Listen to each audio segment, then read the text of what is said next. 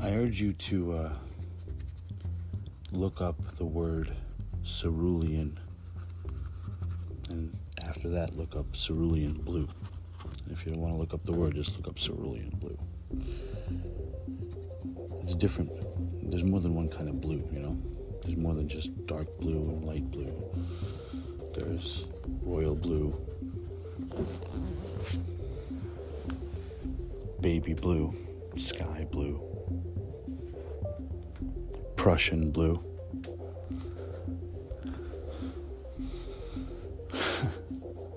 You ever blew a Prussian? Anyway, the reason is there's a variety of things that exist, and the more variety you know, the better versed you are at things in general, anything. You know what I mean? So I play this game called the circle game, which is like, giving like the OK symbol but down. I play that game. I stand behind that game 100%. I think it's a bunch of different things. All good, by the way. Not bad. So all the benefits to playing the circle game, or you just being involved with it, is one, you're teaching people to look at you in the eye when you're addressing them. So when you say something, where is it? It's right here, and then you stick out your hand. They're not going to look you in the eye. They'll look at your hand, and you got them. It teaches the other people, or anyone else playing, to use their peripheral vision first.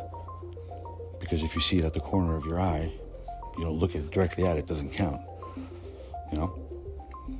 But more importantly, it's a way for you to even the odds on the battlefield, so to speak.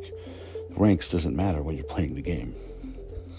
So, like, the executive chef could be in the middle of a temper tantrum, flipping out, throwing shit, because he wants to know why the chicken never made it to table 58 when 3 people said it did. One of those scenarios. Where the fuck is the chicken? Where's the chicken?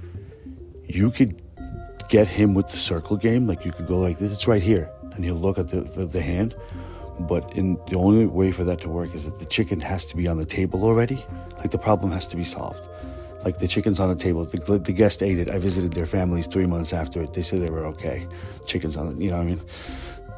Then you do the circle game. And then you can get the chef. As long as the chicken's on the table and everything's copacetic, you will rule the world for 1 day or 1 second, whatever. It doesn't matter who the chef is. Like, at that point, it's how humble the chef is to accept the defeat or the L. But the chicken has to be on the table. You know what I mean? You can't be like, it's right here, and then then you're fucking dead. You're a dead man before you can even take an express. But yeah. So like, there's these things that the more you know about people, the more you know people in general. People in general, like when there's a group of them, they're pretty fucking stupid.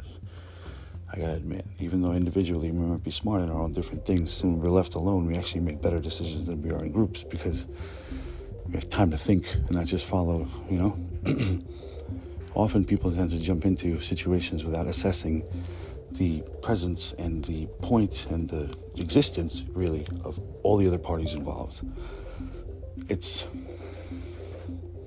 difficult to explain how or why, but I can give it a try. It's because their parents love them. It's because their mothers and their fathers love them. Love them so much that they wouldn't let them do dangerous things carefully when they were kids. They would shield them from certain experiences, physical and emotional, because they didn't want them to get hurt, their hearts broken.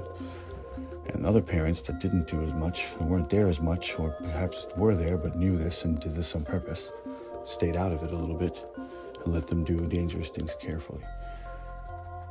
Those kids benefited more because they learned from those mistakes, those lessons, those experiences. And now when they're facing them again at an older age, they've already been accustomed to dealing with it. Or someone that's been shielded from that all their life is going to think that they're the center of attention. And they're going to wonder why the hell nobody's listening to them. Because all of their ideas are so important. And how dare these people even speak? Most mothers and fathers don't want their kids to know that the world is full of dickheads. Smart dickheads. So you gotta be smart to at least hang with them.